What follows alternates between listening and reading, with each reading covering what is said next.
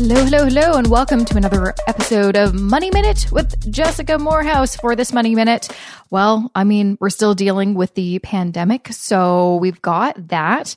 So all I want to kind of share is just a few, pieces of advice that I have been sharing, I feel like, for the past several weeks, but it's always good just to hear them again. So number one, if you are currently investing and you feel like you are pretty stable in terms of your emergency fund and your work, you're not really concerned on those fronts, then I would say don't do anything differently than what you're currently doing. If you have those auto contributions, keep going. If you have some extra cash on hand, not many of us do, but if you do, then go ahead and maybe increase your contributions. Or if you've always wanted to, buy some individual ETFs or stocks, make sure that's a very small percentage of your portfolio. I would say maybe leave it at 5% and then go ahead, buy some stocks or ETFs. They're on sale right now, but just understand the risks of doing so, because obviously it is more risky just buying individual stocks. ETFs, not so much. They are diversified, but just know what you're doing.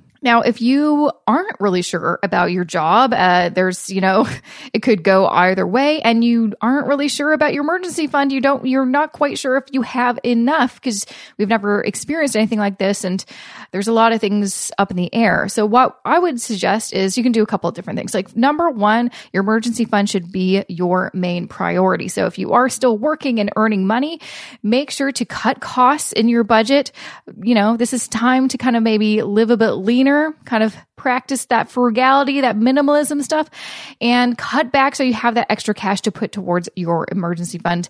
Because again, you may be dipping into it right now, so you can stockpile some, food and some other provisions for your home. So definitely do that. And when it comes to cutting, make sure obviously you're cutting things that you can live without. You can press pause on those subscriptions and anything that is more of a want than a need. Now, if you're feeling kind of like, should I continue to invest even though I don't have maybe enough in my emergency fund? Well, my kind of way of thinking, and I feel like I've probably said this on the show too, is I feel like there's a kind of a priority sequence in terms of what you should get done with your finances. Number one, have a fully funded emergency fund first. Number two, then make a kind of a debt repayment plan where you can put more than just the minimum payments on your debt so you can aggressively pay off your debt. Number three, invest. So if you feel like you're investing right now, and you don't have a fully funded emergency fund, then of course you are faced with a decision what to do. Does it make sense to stop investing until things are a little bit more stable, or decrease your auto contribution so you have more cash to put into your emergency fund?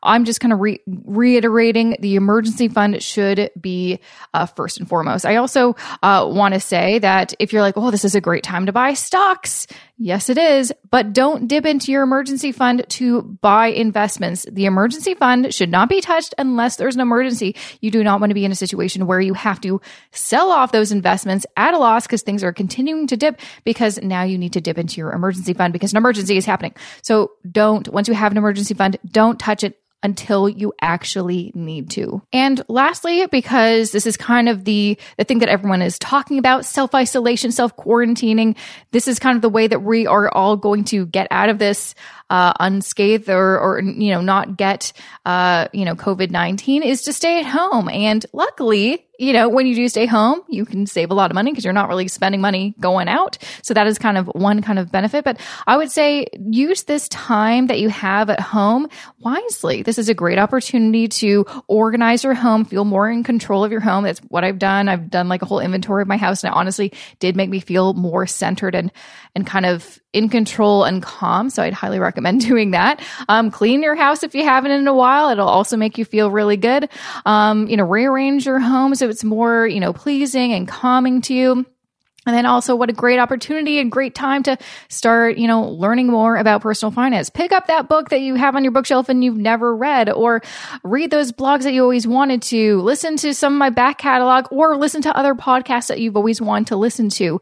I myself actually just got a subscription. This isn't a promo or anything. I just got a subscription to The Motley Fool because I was watching a lot of their videos. I'm like, you know what? I want to learn more and really consume their content. So that's one thing that I'm kind of doing with more of, now that I've got more time at home, that's kind of one thing that I'm going to do. And of course, if you want to learn more about investing, I have an investing course, Investing Foundations for Canadians. If you want to check it out, go to jessicamoorhouse.com/investing foundations. So if you've always wanted to take an online course about investing but never had the time, well, you got the time now. Or there's a lot of other great, courses out there. Just do whatever you want. I don't care, but use your time wisely. And also when you do that, when you do kind of put your time into something like reading or learning or something, you're not going to spend as much time worrying about all the ifs, ands, buts, what could happen, because we don't know what's going to happen. Letting your imagination go wild is not going to help you. Believe me, I've had lots of bouts of panic the past week when I've been reading Twitter or Reddit or the news way too much. Put your time and your energy to better use. It's always good to stay in the loop of everything, but you don't need to be on Twitter 24/7. That's going to make you go crazy. So that is what I have to say for this Money Minute. I hope everyone is okay. Stay safe. Definitely, if you can, stay home. I think this is a really important thing that we all need to be doing. But just know that I am here with you. I'm experiencing this along with you. You're not alone. I'm here. Pop into the Facebook group, jessicamoorhouse.com/Facebook group. I think so. Or facebook.com/group/money-life-balance. Come and chat with us and don't feel alone. We're all going through this together. Anyways, I will be back here next Wednesday with another interview for the Mo Money Podcast. Thanks for listening. Have a good, safe, and calm weekend.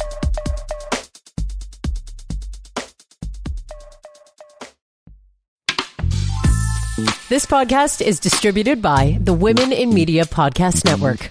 Find out more at womeninmedia.network.